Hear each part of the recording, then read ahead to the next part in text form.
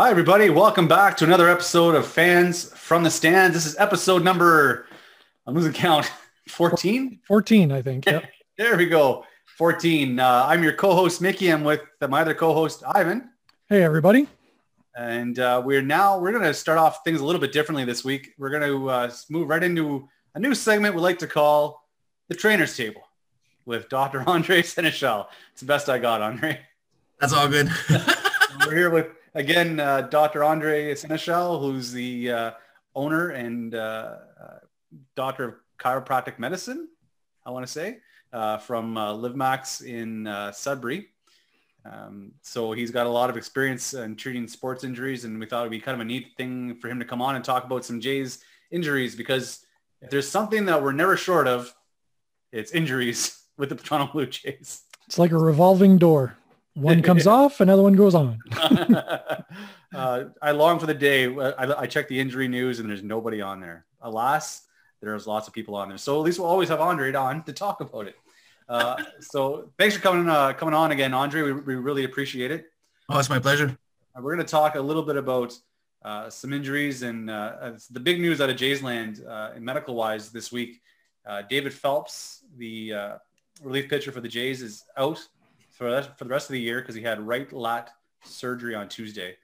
Can you just give us a little, I don't know, I know it's not very specific. They didn't say what surgery on the lat, but can you just kind of, he's a pitcher. How does that lat and that surgery how would that affect a pitcher? Well, a lot of times, most of the time when we think about lats, we think about like the wing underneath your arm, right? When we're doing pull-ups and that kind of stuff, or more or less that. It's but when it comes to pitching, it's very crucial, because as we're coming through our fall through, like when the hand is overhead, it's actually responsible for bringing it down and internally rotating, so it helps to deliver that snap at the end of the pitch.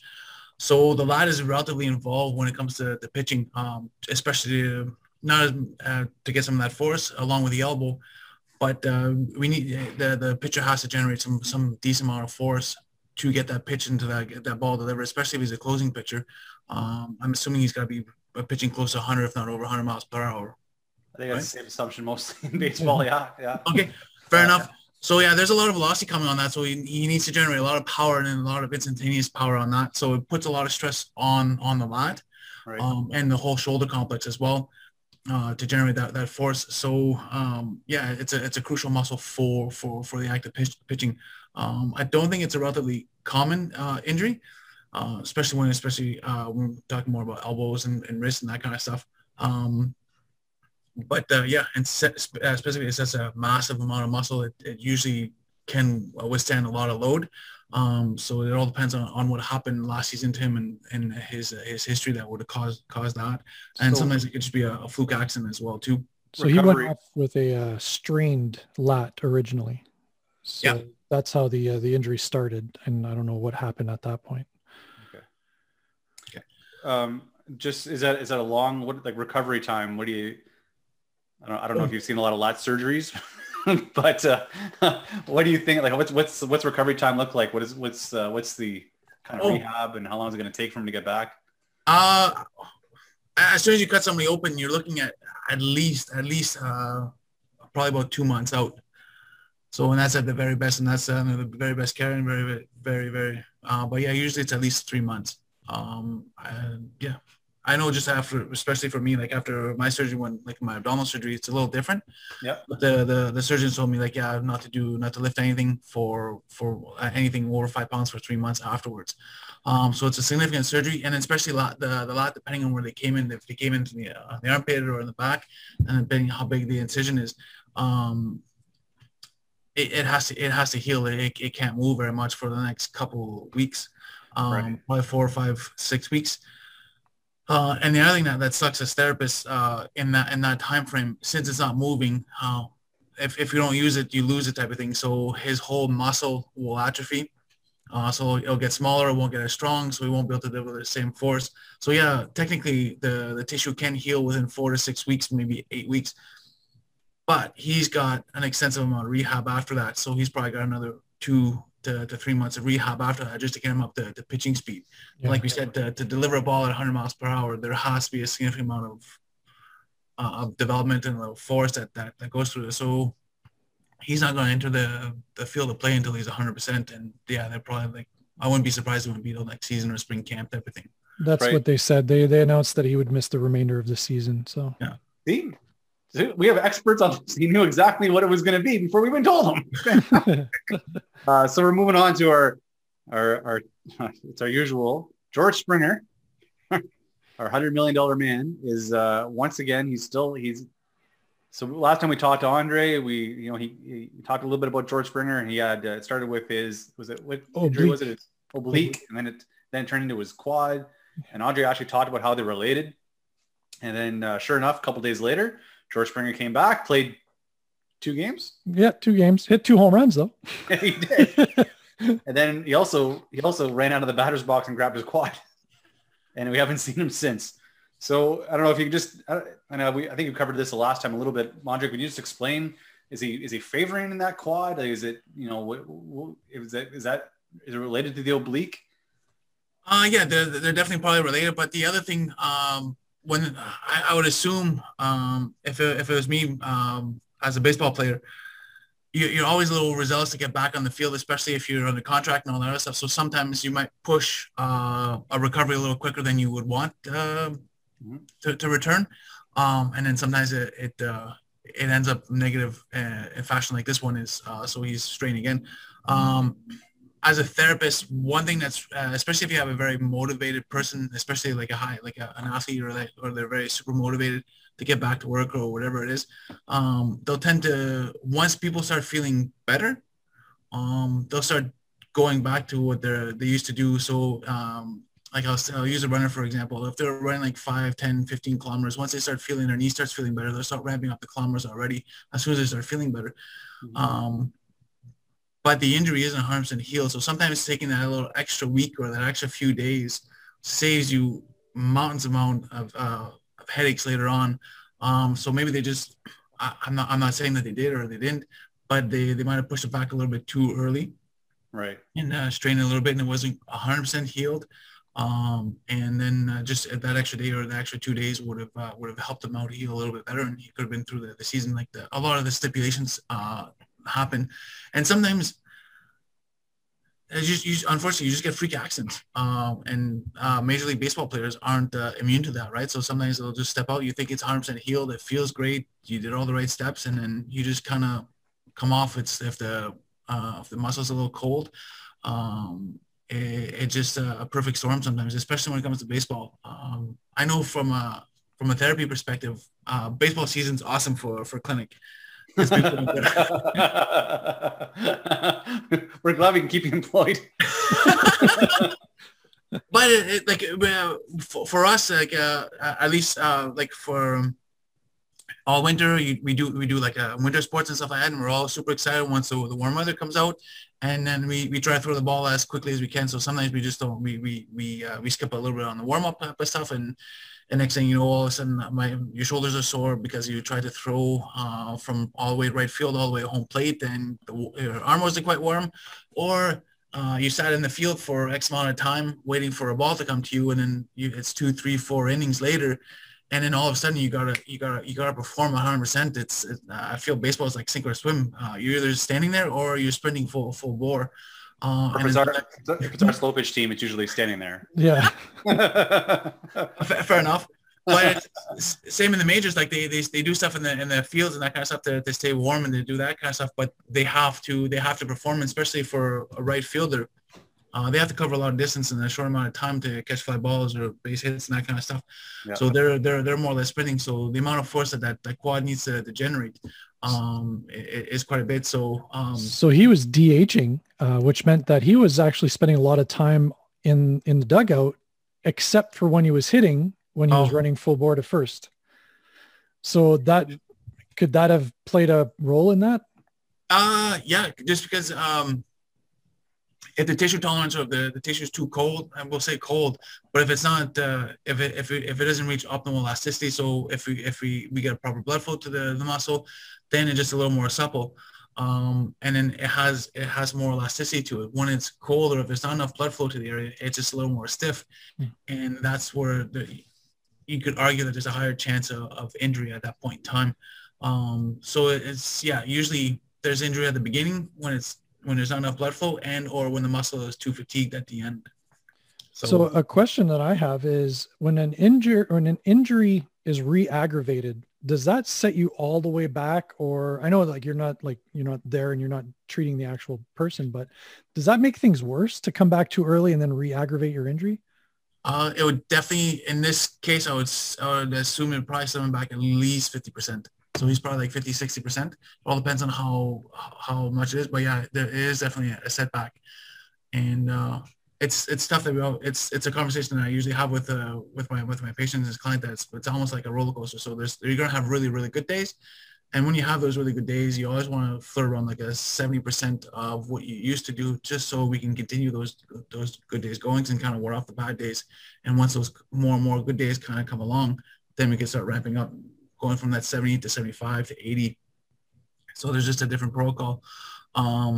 But yeah, so it all depends. And then if he does become overzealous and you do get a re-injury, depending on how severe the re-injury is, it can be just as bad. But yeah, I'd err on the side of caution and probably about 50%ish. Well, I think me and Ivor are going to submit to the Blue Jays asking for their MRI results so we can send them your way. See what happens. Yeah, unfortunately, George Springer hasn't been seen since May 2nd. So we've been waiting for our big new signee for 24 days now. Yeah. It's we need him. Well, we'll talk about that. Yeah. Well, let's get out of Jay's specific injuries, because we could talk all day. We got Biggio with his neck, but the hard part about trying to talk about injuries, especially with the Jays, they're not very specific. It's a lot like hockey, right? Upper body injury, lower body injury. They don't actually specify what it is, but Kevin Biggio is out with a neck thing. He had some tape on the back of his neck. I don't know what that's about, but yeah, well, it says that he has a spine ligament sprain. Okay. It could be multiple things. But yeah, so usually it's like when anything has to do with like a ligament, it's like a sprain strain. So yeah, your neighborhoods of probably it's not a super severe injury. So chances are that he could probably still be on the field of play. Okay. Probably the kineso tape adds a little bit of proprioceptive awareness. Just so he doesn't. What kind of awareness? Proprioception awareness. So I can't spell that. We put the kinesiology tape or the K tape on there. And the cool thing about that tape is there's a stretch to it. So we put it under, so as a therapist, what we call it's under tension. So for the neck, what we want to do is we want to stretch it out. So when we put it on, there's a stretch to it. And then it almost pushes him into like a proper spinal alignment or a proper neck posture, just so his neck can heal. Because it's not like we could brace the neck, or like if we have like a wrist injury or like an elbow injury, we could just put a brace on it for a couple of hours, like a day or 2 days. Or if the same thing with an ankle, we put a brace in 3-4 days and let it heal. With the neck injury or with any sprain, we have to unload it somehow. And the best way to do that with the neck is to put a little bit of K-tape on there, just so it forces him from a proprioception. So there's just a feedback from the tape, the stretchiness of the tape. It pulls on the skin and it brings him back. So there's that feeling of the pulling on the skin will put him in a better neck posture. Okay. And him being in a proper neck posture will allow proper healing. It's like putting a neck brace without putting a neck brace on him. So he'll physically just bring his neck back, and then it'll allow the tissues in a short position to heal a little bit better, and still allow movement and still allow him to play. Yeah. So second base, he needs a lot of movement. So yeah. Unlike our second baseman in slow pitch, unless it's hit at us, it's base hit. So I was wondering, Andre, maybe you can enlighten us a little bit about so injuries are up 22% in Major League Baseball this year. And it seems to be a trend watching baseball games, is that this is expected somehow. I don't know. And this is what I'm going to ask you. Why is it expected all of a sudden that soft tissue injuries have become so prevalent? I guess is the best word for it this year. And I'm assuming it's got something to do with the fact that last year they played a full thing of spring training. Season got canceled. They came back in when August. Yeah, so they had spring training in March, stopped until June, had another June spring training, and then started in late July or mid-July. And then spring training in June was like 2 weeks or something. Yeah. So it was like a lot of start, stop. People gained weight. Vladimir Guerrero. And then they came back, and then a shortened season. So I don't know if you can explain why there's more injuries, or give a couple of theories. So when it comes to injuries, we're always worried about tissue capacity. Okay. So especially, I'll probably get the number wrong again, but 162 games is a full season. That's right. Yeah. Dead on. You become a baseball man yet. But so that's a lot of games to play in one season, especially if it's over the course of 5 months. So that's a lot of days playing. So what we're always worried about is rest period. So that's just the games we're not considering the practice, the batting practice, and all the other stuff that they have to do, plus their workouts, plus all the other stuff that they have to maintain. So that we're asking a lot from the body, and so sometimes with that amount of rest and that amount of time away from the field of play, and that loss of repetitions, the tissue is less hard. So the whole thing what we're trying to do during the preseason and all that other stuff is develop like a hardness of the tissue tolerance. So they're just physically stronger. They have more endurance, and the tissue is just more resilient. So if we take away the repetitions that they had last year, especially the fact that they were on, off, and then on again, and then there is probably some other stuff that was involved with it. Maybe they didn't play enough games. Maybe games were canceled because of COVID or different things like that. I forget how the season went last year. But if we take away those repetitions from last year, there's not as much carryover this season. And then all of a sudden we're asking them to play the 162 games. And it all depends. Maybe some players, this is all stipulations too. Maybe some people, they weren't sure that the season would start, so they might have been a little bit more lax with their preseason workouts and that kind of stuff. I'm not saying that they did. They're elite athletes, so I'm sure most of them went about doing the preparation as they did. But the fact that they didn't have the repetitions from last year, their body isn't as hard, the tissue isn't as strong, and the endurance isn't there as what they had last year. I think that, sorry, just to pause you there. I think that's a great point, because Vladimir Guerrero Jr., one of the guys who plays our all-star right now, that's what happened, right? They did spring training last year. He came in 40 pounds lighter. Yep. And then all of a sudden they came back for spring training again in the end of June. It looks like he ate a house. Yeah. He had gained all the weight he had lost. And then some. And then some. So that could be, right? That some of the players thought, well, this season's not going to be happening anyways, so I'm going to eat a couple more ding-dongs and a couple ballpark franks and not worry about it. But yeah, okay, sorry. Continue, Andre. So it all depends on what the thought process was. Like they could have that same thought process coming into this season too, right? Because it was kind of up and down. We had the same winter season as we did, well, at least here in Canada, as we did last year, right? Yeah. So with all the lovely COVID stuff. So it just always looking for building the endurance of the athlete. We think about an endurance athlete as ultra marathon runs and stuff like that, or marathon runners and that kind of stuff. But to complete a 162 season game plus playoffs, that athlete has to have a decent amount of endurance, or a high amount of endurance through the musculature to bring him through that season, because he has to perform day in and day out. So we need a lot from that body. And if you don't build that capacity over time, then it breaks down, unfortunately. So I think that's what's happening today in Major League Baseball. And if I remember right, there's a higher injury rate with the NFL as well, not to cross the two sports. Right. But they had a higher injury rate when it came to the football as well. So I think it's just the lack of preparation when it comes to baseball, and especially as we were chatting earlier, when it comes to pitchers, like we're asking them to throw 20 to 30,000 pitches if they pitch a full season. So that's a lot of repetitions to ask out of one arm. Plus, that's not all like we talked about, not all the warm-up pitches and all the other stuff. So I'm sure they got be close to like 50,000 or 40,000 repetitions thrown in 5 months. Like that's a lot of repetitions. So yeah. Just to kind of recap that. So basically what you're saying is if they didn't use it, then they kind of lost some of their capacity. Yes. Wow. Yeah. That's yeah. That's going to be pretty painful for us, Mickey, when we start playing softball again. I haven't played it in 2 years. Yeah. You know what, Andre? You're going to have a lot of appointments. So I know this, we're not Jays, but are they talking about bringing the softball league back, or is there any conversations about that, or? We're still waiting on what the provincial government tells us to do. Oh, okay. Fair enough. It doesn't look good right now. Yeah. So you've actually brought up some really good points. I think we might touch on next time we talk to you.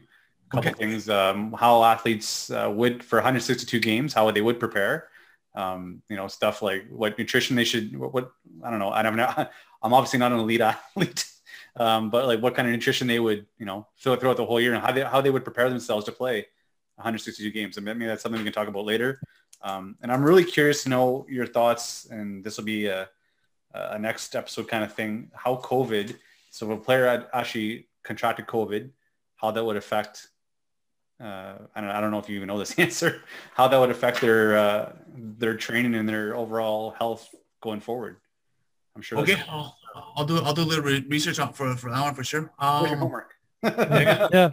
I'll send you a great article from Jose Bautista's training and nutrition regiment, because Jose Bautista was very well conditioned. Okay. I think you'd be interested in seeing what he was eating and putting it into his body. He said everything he put into his body had a purpose. Yeah, I know, fair enough. And then not to bring the other, but like same thing with Tom Brady, right? When you get to that level, you have to treat everything as you have to treat your body. That's your cash cow, right? That's what you make your money with. I still wouldn't eat avocado ice cream. I don't do Tom Brady's diet. Avocado, yeah. Although his wife is pretty good looking. Fair enough. Not as good looking as my wife. She doesn't listen to the podcast anyways. Okay, so Andre, thanks a lot for coming tonight. Appreciate it, and my pleasure. We'll see. I'll see you next week. But we'll see you on the episode probably next month. Thanks, Andre. Appreciate it. Perfect. Thanks, guys. Have a good day. Thanks, buddy. You too. Bye. Ciao. Thanks. And that was Dr. Andre Seneschal from LiveMax here in Sudbury, Ontario, the owner and proprietor of that establishment. And I highly recommend it. He doesn't pay us to say that.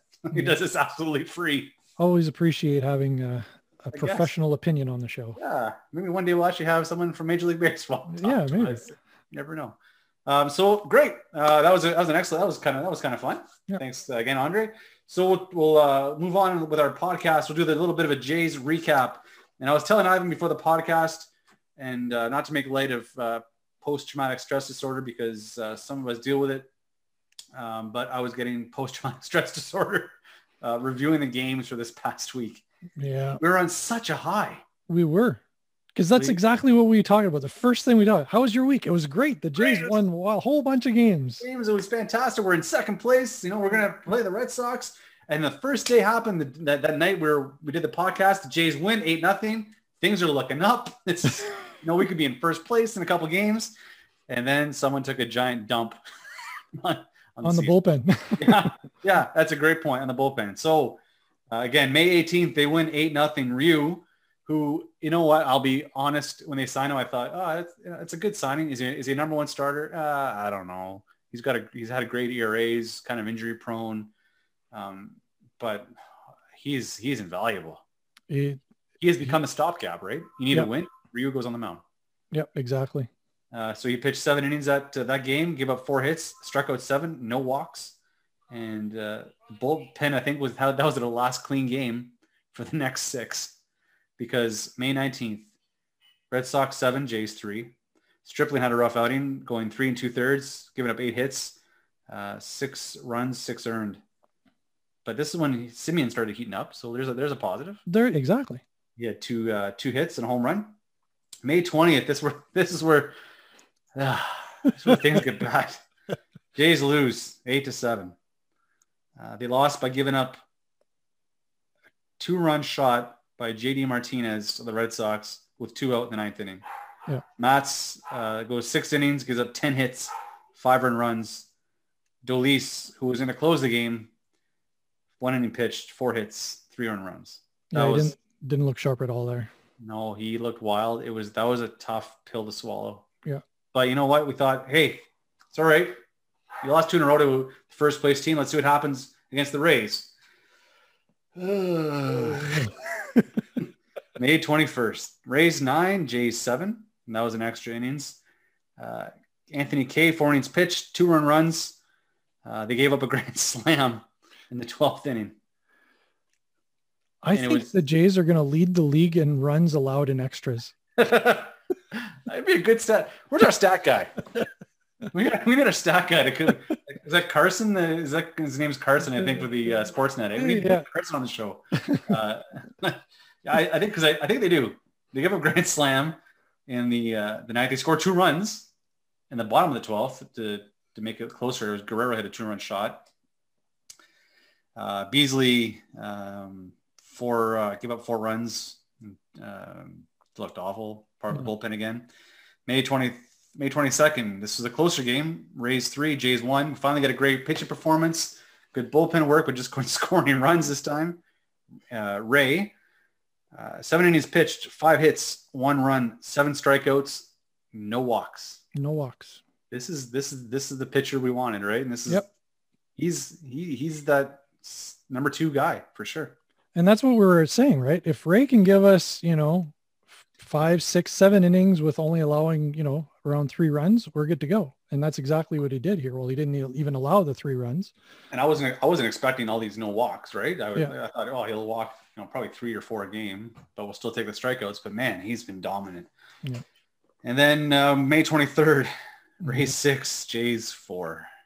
Ryu 6 pitched a gem, 6 2/3, give up 8 hits, scattered 8 hits, I guess, 2 runs, 7 strikeouts. Guerrero hit a home run, but this was the game that the bullpen really, really stunk it up. Imploded. Yeah, they. This is where, where I said earlier in a couple podcasts that you use your best reliever no matter what the situation. So if it's your closer who's your best reliever and you're up by 1 run in the 6th inning and there's a couple of guys on, you need to get a couple outs, well, put your closer in then. This game proved me wrong. Chatwood, who's been our dominant closer this year, before this game, he had an ERA under 5? It was 0.48. 0.4, yeah.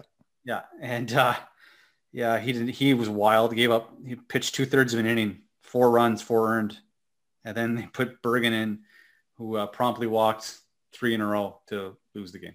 Yeah. But don't worry, sports fans, it gets worse. May 24th, their final game against the Rays, and the Rays complete the sweep of the Jays, winning 14-8. And I say 14-8, and you think, wow, that must be in 9 innings. No, that was 14-8 in 11 innings is what I was talking about with giving up the most runs in extra innings. Yeah, they gave up 2 in the 10th, but they got 2 back. Great. So we're going into another extra inning. Yeah. But then they allowed 7 in the 11th. Ugh. That was an actual word. That perfectly describes how the Jays played this past week. Yeah. Ugh. Stripling. Look at the positives. Yeah. Stripling pitched well. 7 innings pitched. Only gave up 2 hits after Thornton gave up the 5 runs, and they did come back, right? Yeah. So they chipped away, and then but you know what? We're going to end this on a positive note. Yes. They played yesterday, the Yankees, and any day's a good day when you beat the Yankees. Jays 6, Yankees 2. Matz pitched beautifully, 6 2/3. He was very close to pitching a complete 7. 6 hits, 1 earned run, and Guerrero hit his league-leading 16th home run. So put a smile on my face. Yeah, it's true, and you can see it. It's shining from sea to sea. That's the recap of the Jays week. We've kind of talked about what we really thought of that week, which is horrible. But let's look at the positives, Ivan, of this past week, and a couple of things I think we can take away before we talk about some of the negatives. One is they played the top teams in our division, and I mean they played the Rays for 4 and brought them to extra innings 3 times. Yeah. And then lost one game by 2 runs. Yeah. So like the scores look kind of lopsided, but they weren't too bad when you look in in regulation. They were competitiveness, right? Yeah. Competitiveness. They were in every game. And what I liked was whenever the other team would take a lead, they would kind of come back. You know, they'd always had these little comebacks. Of course, once you got into extras, it kind of blew up there. But I mean, you got to love those comebacks. It shows the grit. And it shows they don't quit. Yeah. Right. They're not quitting. We texted Ivan, I texted Ivan earlier this week it's starting to wear on me. Like, you can only watch losing baseball so many times. Eventually, mind you, I should be used to this playing on our softball team. I watch a lot of losing ball games. At least I'm drinking. But I was like, they need to, someone's got to light a fire under their ass. And so I guess it's a podcast. I can say ass. Yeah.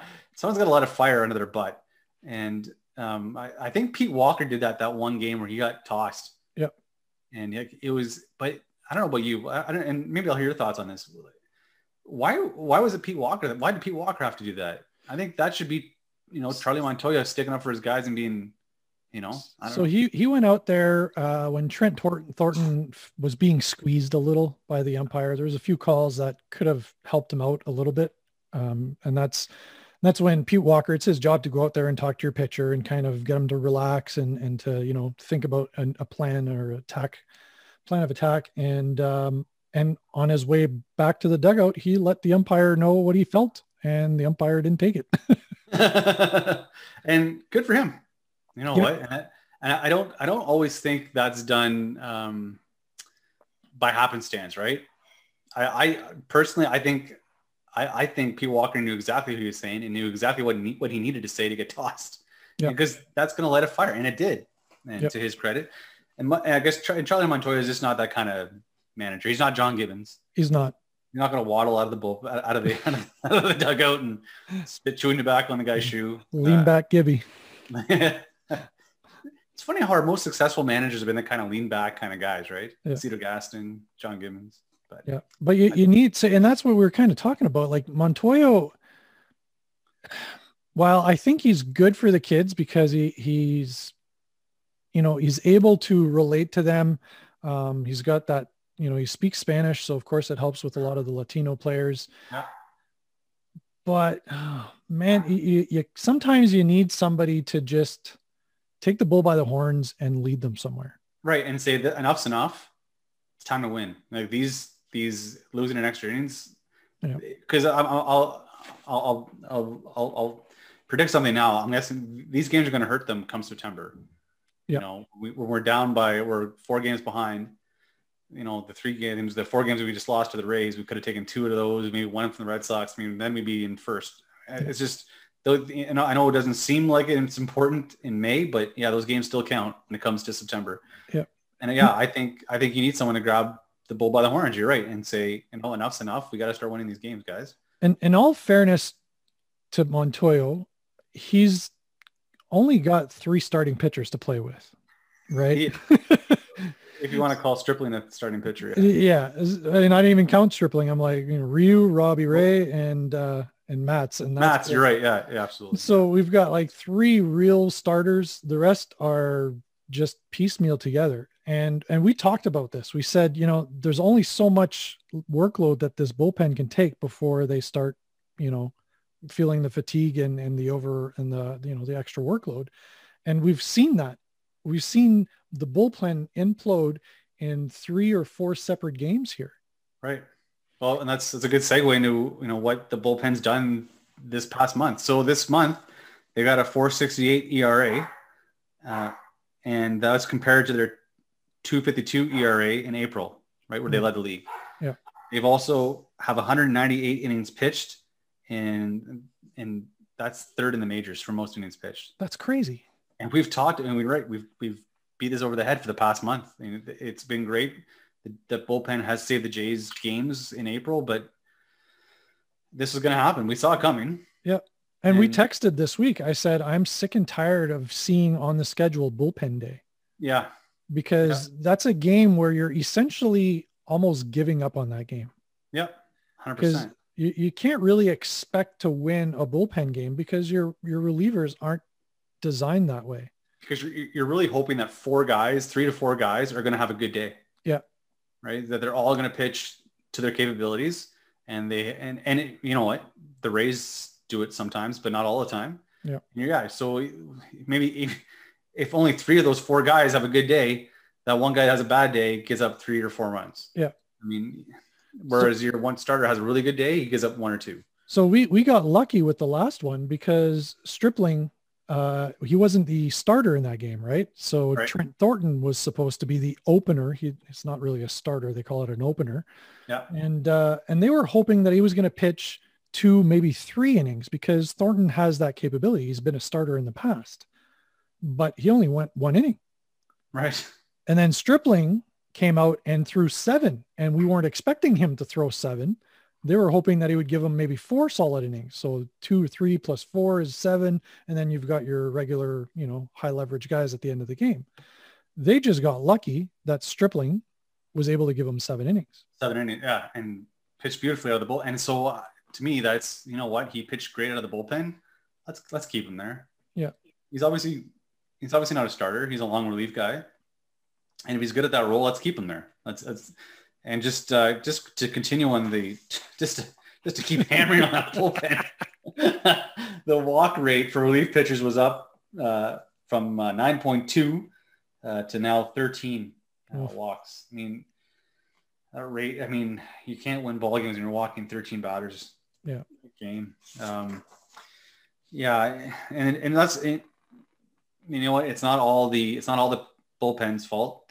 We had opportunities in extra innings, and then that comes down to the last 6 batters during this 6-game losing streak. Tellez, Jansen, McGuire, Jonathan Davis, Santiago went 10 for 69 to bat 145. You can't just keep.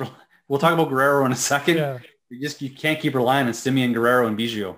Exactly. And Teoscar, right? Grichuk. And Grichuk and Bichette.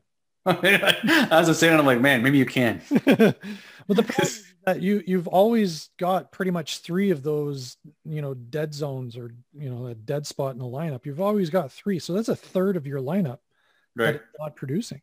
Right. And they're against the AL East. They've been outscored 33-22, batting 255, 328, 424. I mean, that's not going to do it. Yeah. But you know what? Let's look at the positives again. Let's end the Jays talk on positives. Vladimir Guerrero Jr., who I think we both said was going to have a breakout year. Yes, we did. And I think you mostly,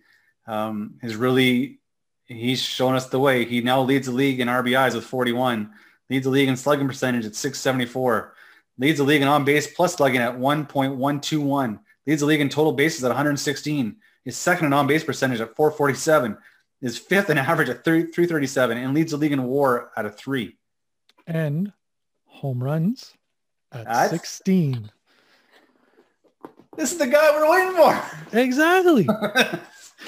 It's exciting that we actually have a homegrown, legitimate superstar. And he really is, right? Like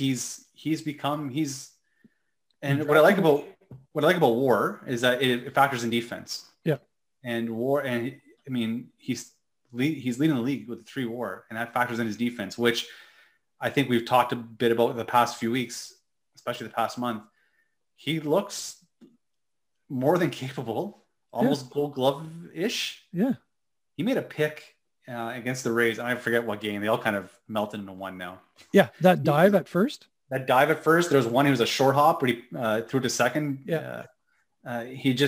He's got a great glove over there. Good arm. I mean, he's going to win a Gold Glove at first base eventually. Yep. So that's, I mean, as much as a breakout season I thought he might have, and I thought he'd play well, I didn't think he'd lead the league in home runs. I didn't think he was that type of hitter. But I don't know if that was just naive on my part because he won the home run derby a couple of years ago. Well, he didn't win it. He was second, but he hit more home runs than the other guy did who won it because he had clubbed like 30 home runs in the one round. And we'll talk about that during the All-Star break. They got to change that format. How do you hit more home runs than the other guy and you lose? Because he crushed one round, like he Yeah. blew the other guy out of the water, and then he was kind of fatigued by the time the last round came against Pete Alonso. And that's not fair. No, I don't think it is. So we were talking about Vladdy Yeah. before the show, and I've got his stats. He's only played 71 games at first. Not even half a season. Not even half a season. And he's already showing, and considering he never played it in the minors because he was always brought up as a third baseman, right? Yeah. So for him to be able to turn around and play first base at such a high level and do it really well, he might not be Gold Glover just yet. Not yet. No. But if he keeps this up, I mean, the stretches that he's making, the plays, and he's got that instinct because he makes those picks and he knows I can get the guy at second or I can make the play at home or whatever. It's just amazing to watch. His elasticity, Yes. I guess, is for a big man. Like he's nimble, man. He's got that stretch, like the splits. Yep. And I don't know if your heart skipped a beat that one at bat where he did the splits at home plate after a bat. I don't know. Yeah. Oh no. But even the broadcasters said it. Well, he's used to it. He's been doing that all year at first base. Yeah, exactly. But let's not overshadow what Marcus Semien's been doing. I mean, Vlad's been tearing it up, but so is Marcus Semien's kind of turned it on. The last 7 games, he's batted .419, 486 on base, and 903 slugging. Yeah. Like, and solid defense. And so that's the Marcus Semien from a couple of years ago when he was a Gold Glove caliber player and MVP candidate. Like, let's just sit back and think what happens when George Springer comes back in this lineup. That's going to be a scary lineup. It's scary now to what the Jays need pitching. The Jays need pitching. Yeah. So here's one thing that I really enjoy watching when I look at the stats of these players. Because if you remember, like in the few years past, like there's a lot of 220 batting averages, 230 batting averages. And, you know, you had the odd guy who was batting maybe 280. But this year we've got Vlad at 337, Marcus Semien at 286, Bo Bichette at 270. You've got Randall Grichuk at 276 and Teoscar Hernandez at 320. Like, that's the way it should be, right? That's the way it should be. And to compare that, can you go to the Yankees lineup? Yeah. Let's go to the Yankees. Because I was watching the game yesterday, and when I saw that Yankees lineup, and they're second in the American League right now, or third? Yeah, I think they're second. But yeah, their batting average is atrocious. Right. You've got Gary Sanchez at 174. You've got Rougned Odor at 165. You've got Clint Frazier, who is supposed to be their new, highly touted outfielder, 183. Aaron Hicks at 194. He's injured now. He said Luke Voigt's 182, and he was like the MLB home run leader last year. Yeah, to Luke Voigt, I think he was hurt the first month of the season. Yeah. So right now you've got Aaron Judge, who's hitting 308, Gio Urshela 274, Gleyber Torres 276, and then Stanton is hitting 282. Who's actually doing well. But I think he's injured as well, isn't he? I think. He's on the 10-day IL. But those are the only guys that are hitting on that team. That's not the Bronx Bombers that I know. Yeah. So it's time for the Jays need to make up time now, because we knew that the Yankees could hit and they could break out of this slump at any time. Right. So the Jays need to step it up. And the Yankees just announced Kluber's going on the IL. Oh. He just announced today. I forget what for, but he's on the IL. So there's another pitcher down. The Jays need and they are making a move, and we'll talk about that at a later segment, unless we want to do it now. Well, we can segue at the end of the Around the Horn thing. So. Okay, so let's move on to our Around the Horn, where we talk a little bit about the rest of the league, not just Blue Jay news. So Around the Horn in league news, Joe West, is it Cowboy Joe West they call him? Yeah. That he's now umpired a major league record 5,376 games, which I think he's umpired 76 of those correctly. Yeah, he's widely regarded as one of the worst umpires in the league, along with Angel Hernandez. Yeah, he's not as bad as Angel Hernandez, but he's pretty close. But he's also way older. So, and how long has Joe West been on umpiring? Well, he was the umpire when Willie McCovey. That's right, Willie McCovey. Yeah, they named the cove after him. they named him part of a ballpark after him. That's how old he is. His 500th home run on June 30th, 1978. He's been umpiring since 1978. I was 2. I was not even 1 yet. Why are you still around, Joe West? Time to give it up. Yeah. So other news around the league. Noah Syndergaard was pulled from he was rehabbing for the Mets, and he was pulled after elbow soreness. So that's not good. No. Not good for the Mets. I mean, doesn't affect us at all. But. No. But for those that don't remember, Noah Syndergaard was a Jays prospect. Yes, a highly touted Jays prospect that we gave up for R.A. Dickey. And Josh Tolley. Yeah, let's not forget the key piece of that puzzle, Josh Tolley. Yeah, we talk. Why can't our catchers hit anymore? Yeah, so there is one news. Other really interesting news. New Era, the ball cap company, came up with a some new ball caps called Local Market, and they added some designs under the ball cap of the Seattle Mariners. They had a coffee cup in the back for Starbucks, and these. So before we let me just finish what I'm going to say, and then it's a funny story. So then I tell Ivan about this segment right before the podcast. I'm like, we should talk about these hats because how awful they are. The Blue Jays one had they moved the red maple leaf on the Jays Blue Jay a little bit. It looked like an earring now on the Blue Jay. They had a generic pennant on the side of the hat that said just Toronto on it that looked ridiculous, and they put a thing of poutine on the back of the hat,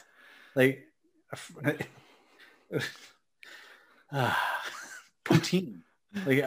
How un-Toronto was poutine? It would have been as much at the Expos. Yeah, it would have worked for the Expos. Perfect. And then they had some kind of thing that did it say what did it say in the back? It looked like the outline of the Toronto, not the skyline. The skyline would have actually been cool. It was just like, if you look at a map and they're like, here's the district of Toronto. Yes. And you've got like the lakeshore, and you got the square rectangular shape of maybe Bathurst and the 400 highway or whatever. It was just ugly. And then it said 1977 on there. Yeah. So the year the Jays came into existence, just ugly hats. And I thought this is atrocious. I can't believe I just thought, I didn't even look at anybody else's. I saw Seattle's briefly because it was in alphabetical order. So obviously it came just before Toronto. And I thought, this is terrible. So I told Ivan about it. And then Ivan Googles it. And what'd you find? It said New Era. After ridicule, New Era decides to pull their Local Market line of hats. Didn't even last 7 hours. So if you can find a Local Market hat anywhere, I would snag it because it's probably going to be worth a few dollars down the road. Yeah. Oh, unbelievable. Just like those, if you Google it, if you get a chance, Google these hats. They're just atrocious. Then another thing around the league, Trevor Bauer's up to doing Trevor Bauer stuff.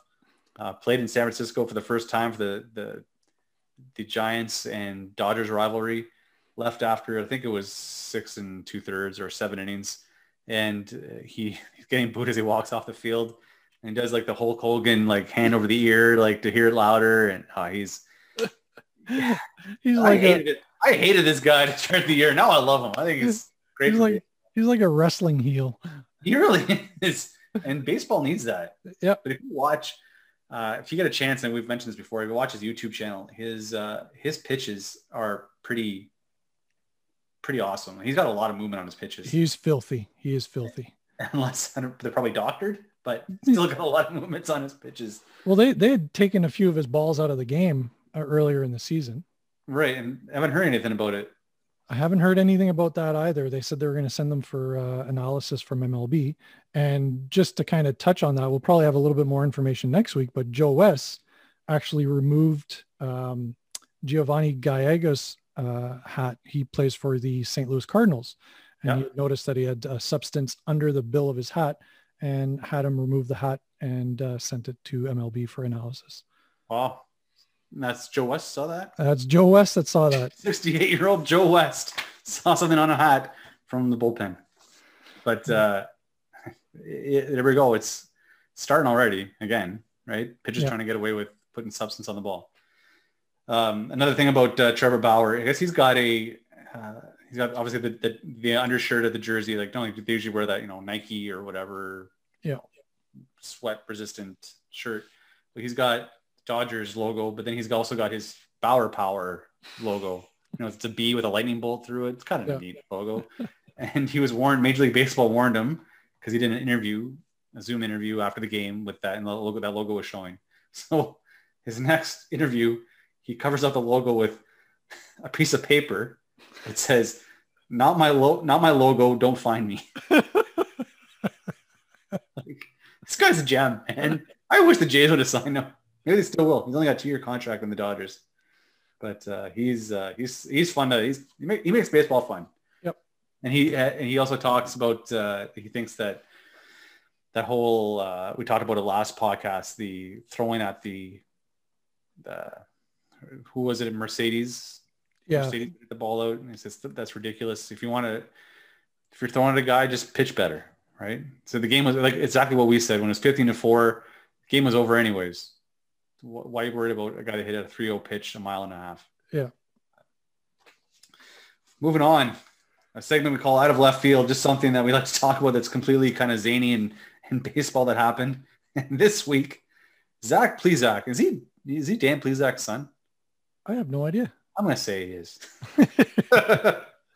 Fake news. Zach Plesac, who's a relief pitcher or it might be a starting pitcher for Cleveland, fractured his right thumb. And this is the quote from the article. Zach Plesac fractured his right thumb by, quote, aggressively ripping off his shirt and caught it on a chair, end quote. So we kind of pictured the Hulk Hogan ripping the shirt off. I don't know if he was getting in bed with his wife and was trying to be sexy and his hand against a chair and broke it. I don't know how you aggressively rip off your shirt. Or it might have been after a game. They didn't really specify the incident itself. Yeah. Maybe he was so mad he ripped off his shirt and slammed it and broke his thumb. There's been some weird injuries There have been. From remote game remotes breaking pinky fingers to aggressively ripping off shirts. This is kind of weird. So moving on to this is what we're going to talk about, I guess. Jays need pitching. Yep. Let's move into our segment of blue chips and dip. And this guy we've already talked about in our podcast already, but it was appropriate. And I thought this would be a perfect time because he'll be pitching tonight. He's not pitching tonight. The game got postponed. Game got postponed until tomorrow in a doubleheader. But I think he's pitching tomorrow. Is that confirmed? I don't know. I'm going to suspect that he's going to pitch tomorrow. Yeah. But anyways, we're talking about the one and only Alex Manoah. The Jays now, I think he's probably the highest ranked, I'd imagine. He's the high. Yeah, he's not the highest ranked, but he's the one closest to MLB that's got a really, really high ranking. Right. So I think it's safe to say he's now surpassed Nate Pearson. I think so. I think Nate Pearson's kind of lost his luster. Yeah. But anyways, Alex Manoah. He and we said this, man, we're really good at predicting things. We should get a job in broadcasting or just do podcasts. We said it'd take about 3 to 5 games for him to get called up. Sure enough, 3 games. He's 3-0 in Buffalo with a 0.50 ERA. 18 innings pitched, giving up only 7 hits, 1 earned run, 5 walks, 27 strikeouts. 27 strikeouts. Not fantastic. It's like wiffle ball. And 4 hit batsmen. He's got 5 walks, 4 hit batsmen. Maybe that's why nobody's hitting against him. They're terrified. So what do you think about calling Alex Manoah up? I think the Jays have no choice. I mean, let's be honest. Their starting pitching is the major issue right now. They just don't have enough of it, and they're relying way too much on their bullpen. So they were like hoping that Nate Pearson would be that answer. He obviously isn't. And Manoah is the next logical step. I think it would be really hard for Jays management to not call him up.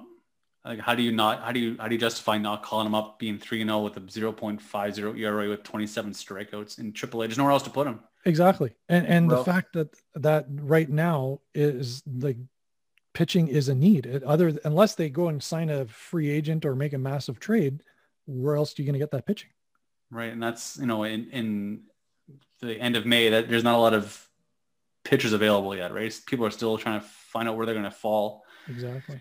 In the league. So this was a no doubter. In my opinion, it was a no brainer. Yeah. You had to call him up. He's the best pitching prospect you have, and he's dominating one. But I'm surprised and I'm not surprised. And I'm going to get your thoughts on this. And I've heard in the broadcast where there's no way he's going to pitch in Yankee Stadium. He won't be called up to play against the Yankees. Although he did dominate them in spring training, but that was spring training. And sure enough, they called him up. And so I have 2 thoughts on this. I kind of agree. You're really throwing him to the wolves. Like, you want to be a major league pitcher? Here's Yankee Stadium, and here's Aaron Judge. Good luck. Yeah. But I also think if there's anybody that could take that ball and run with it, with this guy's kind of swagger, I think it's Alex Manoah. Yeah, that's the one thing that everybody keeps saying is that this guy's confidence is through the roof. He's got not an ego, but he's just got this. You need that. Yeah. I'm it. I am the guy. I'm the guy that's going to take the ball every 5th day, and I'm going to dominate. And the Jays need that. They need that. I think Robbie Ray's that kind of guy. Not as vocal maybe, but he shows it on the mound. He grunts like crazy. He sounds like Monica Seles from Dating Myself with that, or Monica Seles or Venus Williams, Serena Williams. The kind of song that he sounds like a female tennis player. Yeah. Anyways, the grunts every time he pitches. And apparently that's an Arizona Diamondback thing. I don't know if you've heard that or not, because Greinke does the same thing. So I guess the pitching coach then said, just let it all out and just grunt. And anyways, but Jason Grilli used to do that too. Yeah, see, it's true. But in any event, I think, the team needs that need that. Bichette's he's kind of the leader, not super vocal. Guerrero's, does his thing, but they need that guy that I don't know. Me personally, I think they need that guy to be like that presence, right? And he's got that. I really hope he pitches well, and I think he will.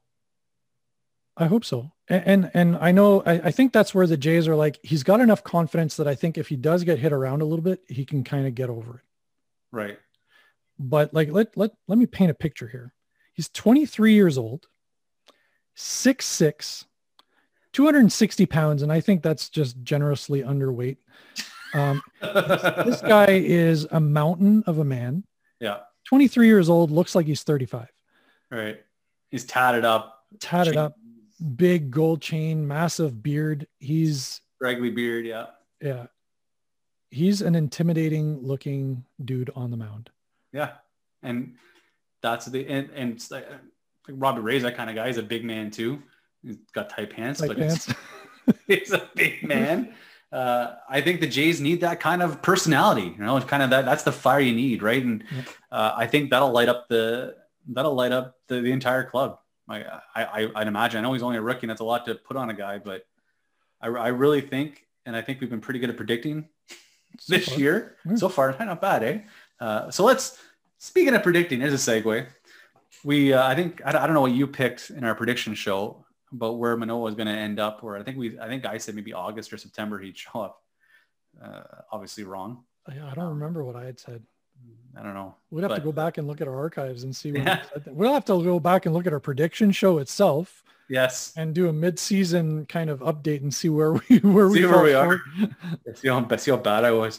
I don't know why I picked Jack Flaherty to win the Cy Young. What was I thinking? Anyways, so let's go from here. Let's start fresh. Alex Manoah. What's his record going to be? What's his ERA going to be? Wow, this is really tough because it is his first season. Yeah. So there's one of two things could happen. One is there's not enough data on him and people have a really hard time hitting. So if he's got his control and his stuff is playing well, they're just going to have a really hard time hitting him and his ERA is going to be really low. Or they figure him out really easily. Like he's got 2 pitches that work really well and then they just sit on the one that he doesn't throw as well and they crush it. I'm hoping for the latter. I don't like that or the former. Former. But so I'm going to say he's going to have an ERA of 3.78. And his record? Let's say he gets another 20. Maybe not that many. Let's say he gets 15 starts. I would say he goes maybe 8-8 or 8-7. So I'm going to say Manoah dominates. Okay. I think he gets Rookie of the Year votes. I don't know if he'll win. I think there's that outfielder in Seattle that probably has that wrapped up now. What's his name again? Kelenic? Kelenic, yeah. Jared Kelenic. So I'm going to say he's going to dominate. I think he's got that bravado. I think he's going to have a ERA closer to 3, maybe 3.10. I'm hoping 280, but I'm going to say 310. And I'm going to say he goes 9-5. 9-5? Yeah, that's my prediction. Book it. Book it. We'll see. I can't. I was really looking forward to watching him pitch tonight, but I'm really looking forward to watching him pitch tomorrow. Yeah, same. I'll have the game on during the day. Yeah, it's at 4:00. I think the time is first game. Yeah, I'm actually golfing in the morning, so it's perfect. Oh, there you go. Yeah, 13-degree weather. It's going to be cold. Oh, cool. Little chilly. And for those Americans, 13 degrees is, I don't know. Cold. Even for Sudbury. Probably in the 60s or so. So the Jays play the Yankees tomorrow, a doubleheader. Then they move on to Cleveland for 3. Before we get back to the podcast on Tuesday where they play Miami at their new home in Buffalo. Buffalo. Yeah. So what do you think with the record? So they play 2, 3, 4, 5 games before we come back. What's the record going to be, Ivan? Well, I'm hoping that they manhandle the Yankees. So I'm hoping that they win the series. So two games. They'll probably lose 1 game tomorrow. Hopefully it's not the one that Manoah's pitching. Right. And because the other one's going to be a bullpen day, I'm thinking, or unless Robbie Ray's pitching. Can't remember. And then Cleveland's a tough one. They always have a hard time with Cleveland, eh? Robbie Ray's pitching the second game tomorrow. Okay. Well, they could have a chance of winning both of them then. If Robbie Ray is Robbie Ray and Manoah is pitching like he did in Buffalo or Trenton. So, yeah. Trenton, Buffalo. Domingo Germain's pitching against Manoah tomorrow. That'll be a tough one. Yeah. He's 4-2 with a 3.05 ERA, and then they face Montgomery, who's I got an ERA over 4. Yeah. So and so in Cleveland, you think out of the 3 games there, how many they're going to win? They do have a tough time against Cleveland. Yeah. I'm going to be conservative. I hope they win 2 out of the 3, but I think they might just get 1 out of the 3. Well, I want to go optimistic. Yeah. I think Manoah brings that fire. It's going to light a little bit under them. I think they're going to win both games tomorrow. And I'm even going to say Manoah won't get the win. He'll go to extra innings. The Jays will win. And then I think they'll take 2 or 3 in Cleveland. One good thing about tomorrow is that they're both 7-inning games, so we don't have to worry too much about the bullpen. Hopefully. Knock on wood. If we have to worry about the bullpen in a 7-inning game, something went horribly wrong with Manoah. or Robbie Ray. Yeah. But in any event, I hope, I'm being positive. I think this is just a little blip. Every team's going to go through those, those losses. Unfortunately, it was against the AL East, but yeah, that's the only problem. So they went from second to fourth. But it's pretty, I mean, it's all tight. Yeah. The division's 3 or 4 games. Pretty tight. I think I just checked the schedule the standings really quickly. I think they're 4.5 back. Yeah, they're 4.5 back at first, but I mean, Tampa Bay is 30-20, Boston's 29-20, New York's 28-20, we're 24-23. Yeah, that's 6-game streak really hurt us. Yeah. But if we can take all 3 from New York, that could bring us close to New York and possibly past them. So right. And I truly don't think New York is as good as that record shows. What do I know? Just a part-time podcaster. Okay. Anything else you want to add, Ivan, before we close out this week? No. What they always say is a winning streak has to start with the first win, and they got that last night. So let's see if we can get a win streak going. Let's win 6 in a row and see what happens. Yeah, exactly. Perfect. Okay. Thanks everybody for joining us this week on Fans from the Stands, episode number 14. We'll see you next week. See you next week, guys.